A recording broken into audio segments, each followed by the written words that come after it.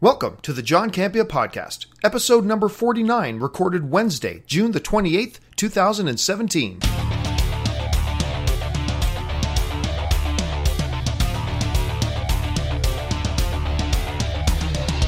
Well, hey there, everybody, and welcome to another episode of the John Campea Podcast. Getting about halfway through the week now. I'm going to tell you right now, I'm a little bit excited. I'm actually going to go see Spider-Man Homecoming tonight, and I'm really stoked about it. You know, I remember I talked about this on Movie Talk a while ago, but I have a friend who's involved in the production of the movie. And one of the things they told me, and I mentioned this on Movie Talk a number of months ago, was that there was a real tug of war going on between Marvel and Sony over this movie. Apparently, Marvel really wanted to make like a John Hughes kind of teenage coming-of-age movie. Sony wanted to make a more straightforward action comic book movie. And he said there was a lot of compromise on both sides, and Marvel and Sony kind of compromised both. And what you end up with is a action comic book movie that has a lot of John Hughes elements to it. And he said the result of their compromise and the result of their collaboration was really great. Now, he's working on the film, and he never saw a finished edit of the cut of the film when I talked to him, so I didn't know, how much of that to take seriously when he said, the movie turned out great, wait till you see it. But I've seen a couple of early reviews from the film, because I know a bunch of my peers saw the movie a few days ago because they had to see it before the press junket, and they all really liked it a lot. So I finally get to go see it tonight. I'm very stoked. There may or may not be an episode of the movie vlog later today because I do have to go see Spider-Man Homecoming. So I'm going to try to get an episode of the movie vlog done before I go. But if I don't, I'll make up for it tomorrow, I promise. But yeah, let me know. What are your guys' expectations for Spider-Man Homecoming? I am super excited about it. Okay, well, listen. So here on the John Campea Podcast, what I like to do is just take your questions. That's all I do. It's kind of like my podcast is my own version of Mailbag. I just take your questions Monday through Friday in the mornings. And that's what I like to do. And we're going to get right to it. And how do you get a question to me? It's simple. Either email me at the John Campea Podcast at gmail.com. Just email me there, or make sure you're following me on social media, which you should be anyway. Follow me on Facebook and on Twitter at John Campea. And I often put a post there calling for questions, and you can leave a question there. So with all of that out of the way, let's get to it. And the first question today comes to us from Geoffrey Taylor, who writes, do you think The Incredibles 2 could surpass its predecessor, since Brad Bird stated he would only make a sequel if he thinks it's as good or even surpass the original? I think it has a very high chance. Well, thanks a lot for the question, Jeffrey. Yeah, I remember Brad Bird said a long time ago he would only want to do a sequel if it would be even better than the first. And Brad Bird did such an amazing job on The Incredibles. And of course, he did a fantastic job on that Mission Impossible film that he did. Ratatouille, The Iron Giant. Now, his last live action film, Tomorrowland, didn't turn out all that great. But whatever, we'll give him a pass on that one for now. So yeah, a while ago, he did, say that I would only do another Incredibles film if I can make it even better, or at least as good or even better than the first one. And, and now he's doing it, right? Okay, so look, I love Brad Bird and I love Pixar. But before we get too excited, let's keep this in mind. Brad Bird isn't the only director to ever say, I'll only do another one if we can make it even better than the first. I remember the late, great Harold Ramis, who directed this incredible comedy in 1999 with Billy Crystal and Robert De Niro called Analyze This. It was fantastic. It's just great. But I remember him saying that, I'm only interested in doing another one if we can, top it, and if we can go even bigger and better and make it funnier and make it even better than the first one. And so in 2002, they came out with Analyze That, the sequel to Analyze This.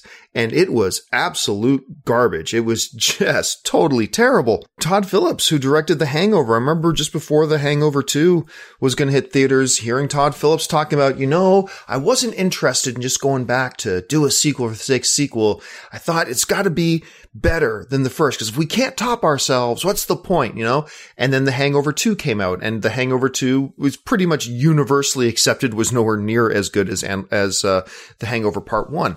The point here is that I wouldn't read too much into Brad Bird saying, I'll only do it if I can make it better than the second one or better than the first one, because almost every director says that when talking about sequels. Almost every director says that. And I'm not saying that Brad Bird doesn't think this Incredibles 2 could be better than the first one. Not at all. Maybe I'm sure he does think that, but keep this in mind too.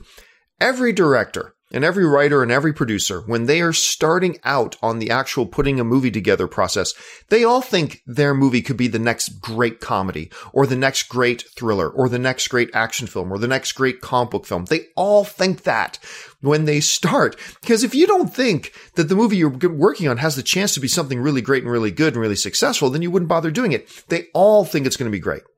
They all think their movie's going to be great. So now, what do I think the chances are of The Incredibles 2 surpassing the first Incredibles? It's a tall order, because that first Incredibles movie is so damn good. It's a tall, tall order. But it is Pixar. It is Brad Bird.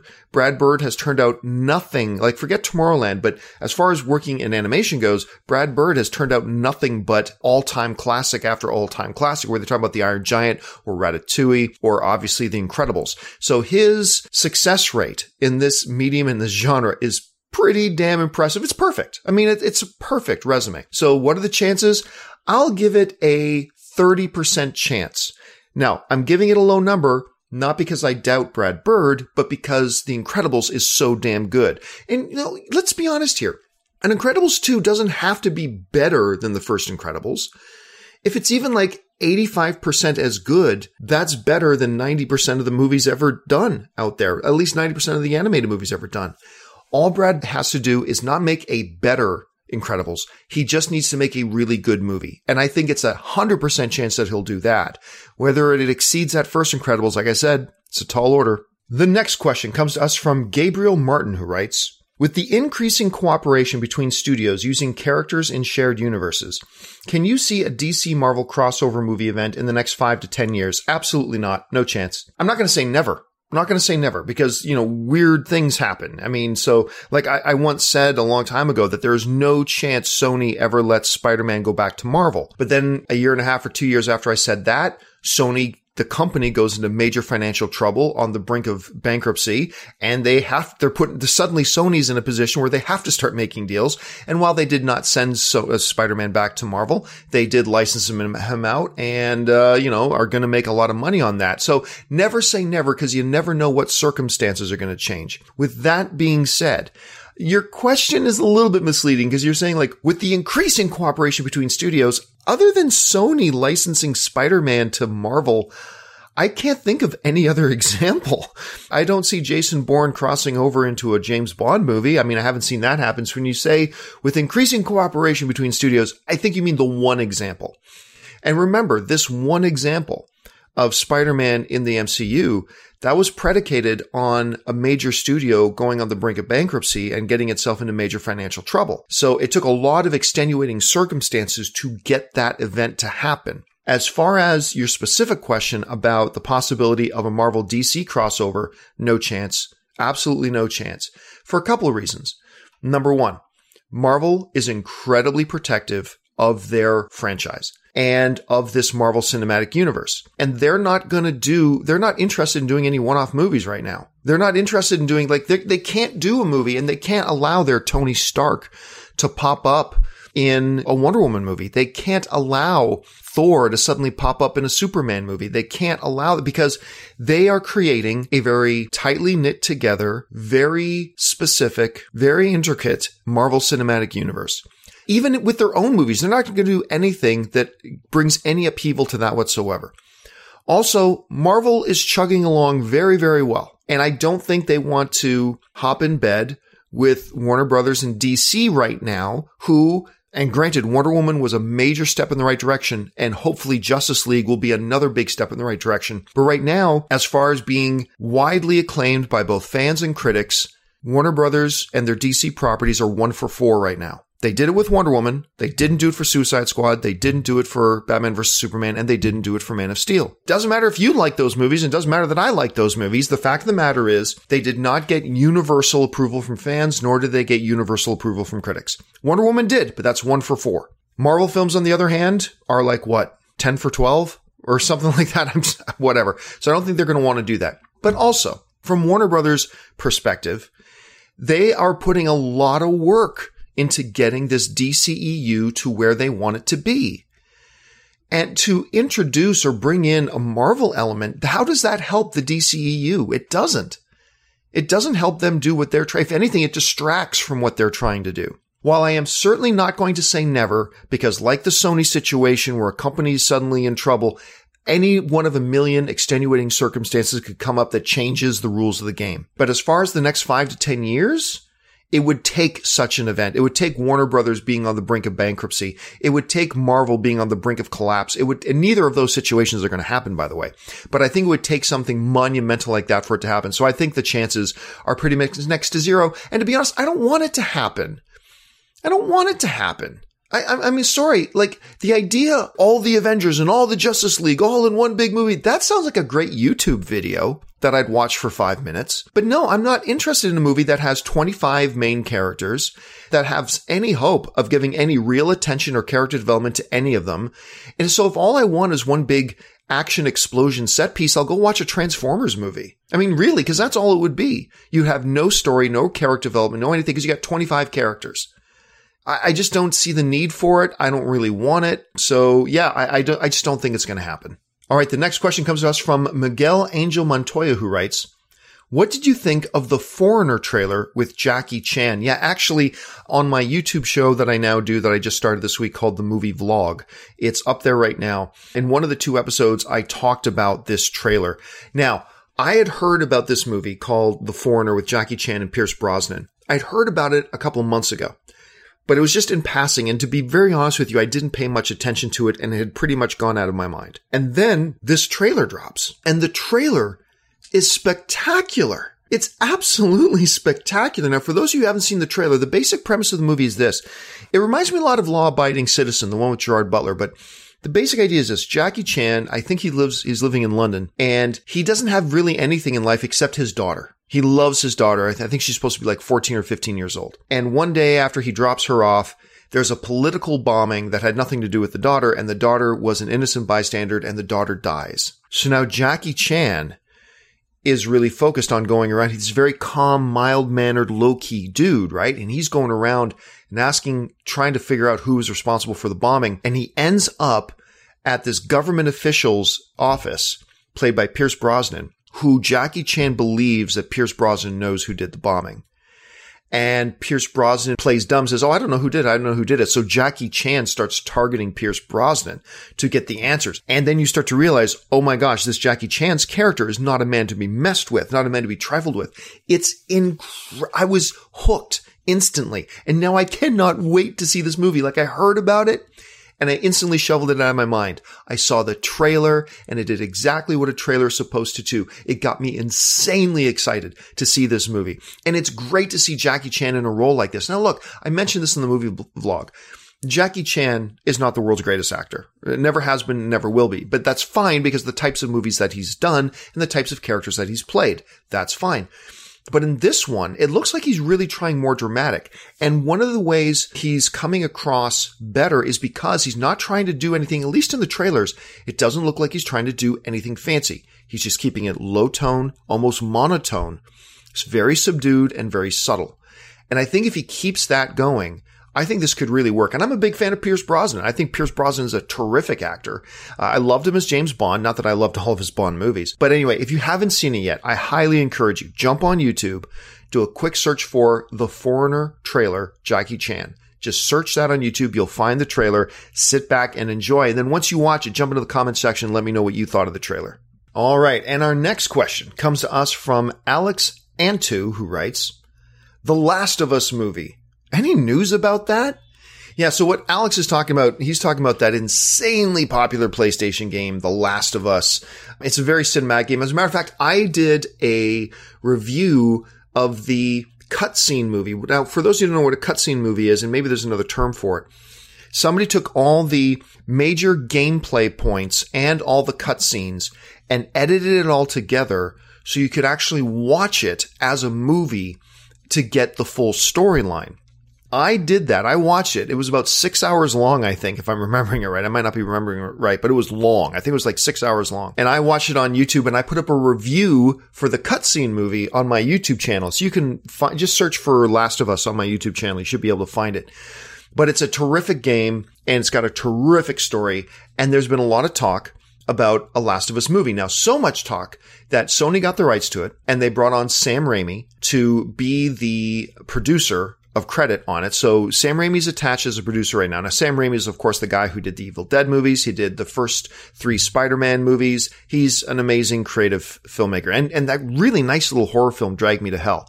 He directed that as well. Go check that out if you haven't, by the way. It's a nice little film. Anyway, on top of that, what really got the fans of the game excited is that the director of the game, a dude by the name of Neil Druckmann, he was brought on to write the script. Now, Druckmann had some of the rights and Sony has some of the rights, so Druckmann was going to be writing and developing the script. They made a bunch of progress on it. They went through 2 full drafts of the script, if I'm remembering all this right.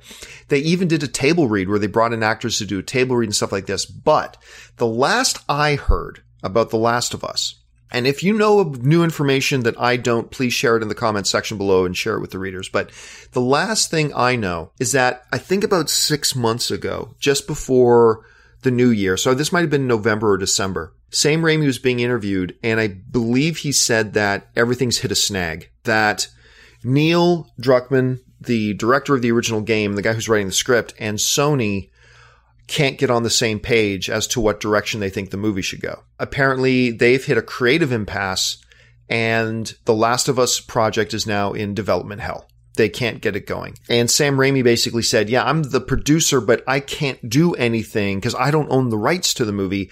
I can't do anything, Sam Raimi said, until like Neil and Sony get on the same page. And apparently that hasn't happened. Apparently they haven't gotten on the same page and they can't agree on a direction for the movie. I don't think either of them can move forward with it. I don't think Sony can move forward with it without Neil. I don't think Neil can move forward with it without Sony. So they're stuck. They're completely stuck. So the last I heard, Last of Us movie is stuck in the mud. And until one of those two sides bends a bit, or until somebody comes up with a creative compromise, much like Sony and Marvel did for their Spider-Man Homecoming film. So until somebody comes up with a really creative compromise between Druckmann and Sony, it doesn't look like we're going to get a Last of Us movie anytime soon, which really sucks because this game is so cinematic. It's so cinematic. I know everybody says their favorite games are really cinematic, but they're not. But Last of Us really is. It is a game that is assembled like a movie. And I think it has a great chance of being a very good film. But then again, every story has a good chance of being a good film if you get the right script and the right director and blah, blah, blah, blah, blah, blah, blah. But I really do think The Last of Us has a great chance of being that, but it looks like we're not going to get it anytime soon. So unless you've heard something different, and please leave it in the comment section if you had, it looks like don't hold your breath for a Last of Us movie because it ain't happening anytime soon. All right, let's move on to the next question. And the next question comes to us from Chris Corcoran, who writes, are you excited for Star Wars Battlefront 2? I know you weren't too thrilled with the first game, but I think this one might be even better. What are your opinions of the trailers released so far? Well, yeah, I was so excited about Star Wars Battlefront. And to be honest, I don't think there's ever been a better marketing campaign for a game than Star Wars Battlefront. The way they tugged on the nostalgia strings, the way they, remember those trailers where there's these two guys who've been best friends their whole lives, and the whole commercial is a rapid succession of scenes of the two of them growing up, and at every stage in their life, from childhood to preteen to teenage to high school to college, it shows them. And at the core of their friendship is Star Wars. And then now they're playing this video game and the one guy shows up in front of the other guy's office in an X-Wing. It was a brilliant marketing campaign. Unfortunately, that's all it was. It was a brilliant marketing campaign. I played the game a bit. I gotta admit, I wasn't all that impressed. To me, it was a mediocre game with a Star Wars skin on it. And I'm sorry, but just putting a Star Wars skin on it doesn't make something mediocre great. At least not to me. So I was quite disappointed with the game, and I know a lot of people were also disappointed with the game. So now they've got Battlefront 2 coming out. And to be honest with you, I haven't paid any attention to it because I was never even going to give it a try. But buddy of mine, Jeremy Johns, he went down to E3 and he really hates the first Battlefront. He went down to E3 and played a bit of Battlefront 2, and I had dinner with him the other night and he said, you know what? It's actually pretty good. So I am going to give it a shot. I'm not going to say I'm excited about it because the last one disappointed me. I'm not going to say I'm jumping up and down about it because I'm not, but I am going to give it a shot. I am going to pick it up and I'm going to play it. I'm going to see what I think about it. Now, as far as that last part of your question where you say, what are your opinions on the trailers released so far. Who cares? I mean, trailers aren't really the game. Trailers are just marketing, much like the Battlefront trailers. The Battlefront trailers were amazing, but it has nothing to do with the game. You never really know until you sit down, get your hands on that controller or on your keyboard or whatever and play the game. And so I've honestly, after I got duped with those Battlefront trailers, I pay no attention, not just to Battlefront, but to any video game trailers.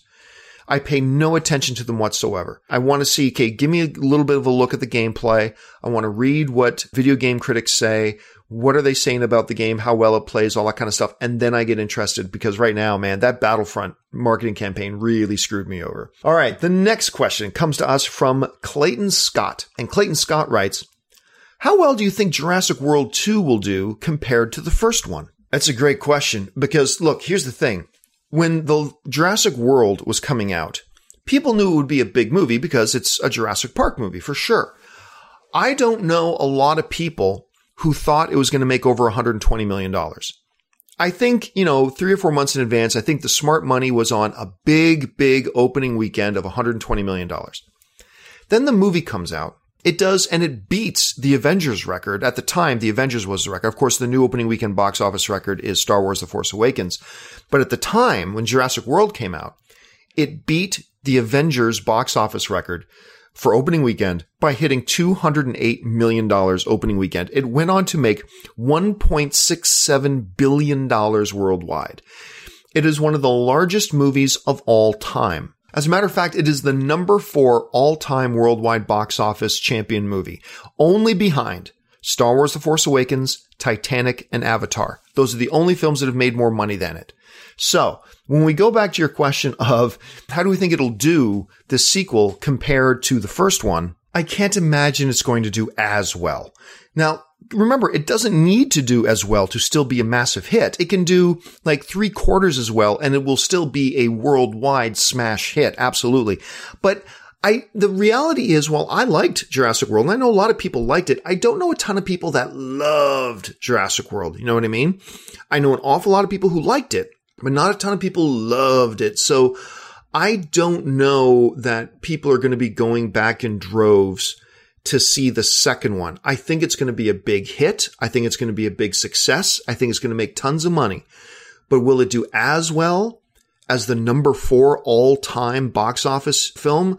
No, I can't see it doing as well. I think the novelty of it's worn off a little bit. The nostalgia factor of Jurassic World is back, I think that's worn off a little bit. And the most important thing is, while a lot of people wanted to go out and see it, I don't know that a lot of people completely loved the movie. And therefore, I don't know that's going to, now it was good enough that I think it's going to make a big amount of money. If I had to guess, I would say that Jurassic World 2, now remember, my guesses here may change once I start seeing trailers in the marketing campaign. But for now, I can see Jurassic World 2 joining the $1 billion club, but probably not much more beyond that. And that is still a massive accomplishment, a massive achievement if they actually pull it off.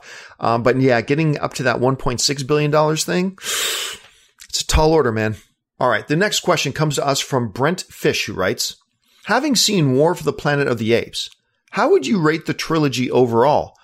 One of the best, okay, not so good. Also, with John Wick Chapter 3 getting ready to be filmed, do you think if the movie is at least as good as number 2, it should be included in the all-time trilogy conversation? Thanks, and bring on the filthy. Yeah, War for the Planet of the Apes is I've talked about it a couple times already. By the way, my review for War of the Planet of the Apes is up on my YouTube channel. Just go to my YouTube channel, youtube.com/John Campea, and you'll find my War for the Planet of the Apes review there. Talked about it a couple times. It's a really good movie. It's very, very solid. I do not think it's the best of the franchise. I still think the crown for best of the franchise still belongs to the second film, which is Dawn of the Planet of the Apes. But I would say it's a little bit better than the first one. It's a solid movie. Just prepare yourself because it is not a war movie. I know it's called War of the Planet of the Apes. I know there are all these posters that shows an army of apes standing off against an army of human beings. But believe me when I tell you, that's not in the movie.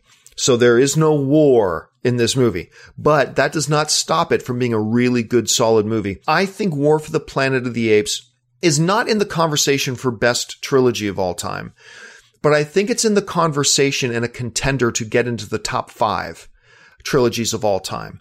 I mean, look, when you're talking about trilogies like the original Star Wars trilogy, about the Lord of the Rings trilogy, the Godfather trilogy, the Toy Story trilogy, the Indiana Jones original 3 trilogy, Back to the Future. Well, anyway, when you're talking about trilogy, it's a tough one to do, but I do think with War of the Planet of the Apes, it does get in the conversation for top 5. It absolutely gets in the conversation for top 5. Now, as far as John Wick goes, John Wick, the first one, is just an insanely good fun time. And I really like the second one.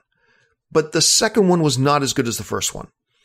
I think they did some things wrong with their story, at least, with John Wick 2, that kind of undermined a little bit the first John Wick. It's still a good movie, and I still liked it a lot. I mean, if you saw me review it, I quite enjoyed John Wick 2. But according to your question, if the third one is as good as number 2, does it get in the conversation? Does John Wick get in the conversation for one of the best trilogies ever done? And I'm going to say no. I think John Wick 3, to get in that conversation for top 5 best trilogies ever made, to get in that conversation, the one that Planet of the Apes is in easily, then the third John Wick film at least has to be as good as the first one. Being as good as the second one isn't going to cut it. It has to at least be as good as the first one, and maybe even a little bit better than the first one to bring up the whole trilogy. If it can do that, then it'll be in the conversation. Otherwise, I just don't see it. I don't see it happening. All right. And we move on to the final question of the day. And this question comes to us from Barry Kowalski, who writes, what is your favorite horror movie of all time? I like this question. I've answered this question before when I was over at Collider a couple of times, but it's great to bring up now and again. As a matter of fact, I was just talking on the movie vlog the other day about the upcoming Hellboy reboot, which is being directed by Neil Marshall, who directed my second all-time favorite horror movie called The Descent. So yeah, the guy who directed The Descent is directing the new Hellboy movie. And Mike Mignola, the creator of Hellboy, is actually writing the script for the new Hellboy reboot. At any rate. But my all-time favorite horror movie. Now, I am not saying this is the best all-time horror movie. I'm just saying it's my favorite because I first saw this movie as a kid and it psychically scarred me. And so it is still the only movie that really, truly terrifies me when I watch it. Maybe because I have all those childhood memories of watching this thing. It's still scarring me. I swear I still cannot watch this movie in the dark. I cannot watch this. And the movie is American Werewolf in London. Not to be confused with an American Werewolf in Paris. That's a different movie. But the original American Werewolf in London, that movie scared the living crap out of me so much. And it's a great story. And the way they use the ghosts and all that kind of stuff too. And the practical effect, I mean, the effects at the time, when you're watching this movie and realize when it was made, it was really, the effects were a little bit ahead of their time when they made that damn film. It's scary as hell. It's got a great narrative to it. The performances are wonderful. And yeah, to this day, my all-time favorite horror movie is American Werewolf in London, followed by The Descent. And The Descent's getting old now. It's got to be getting close to 10 years old now, I think. But that was a movie that really pleasantly surprised me as well. But yeah, those are my 2 favorite all-time horror movies. All right, guys, that'll do it for me for this installment of the John Campea Podcast. Hey, guys, make sure you're subscribed to this podcast. If you're listening to this podcast on your favorite podcast app, thank you very much. But why don't you come on over and make sure you also subscribe to my YouTube channel. It's at youtube.com/John Campea. And if you're listening to this podcast on my YouTube channel, why don't you open up your favorite podcast app, do a quick search for the John Campea Podcast, and add me there. And by the way, a lot of people have asked me, why can't I find your podcast on Stitcher? The John Campea Podcast is now on Stitcher, so you can find this show there as well. I do the show every day, Monday through Friday, and make sure you keep tuned to my YouTube channel, videos every single day, except for the weekend sometimes. Anyway, that'll do it for me, guys. Thanks so much for joining me, and until next time, bye-bye.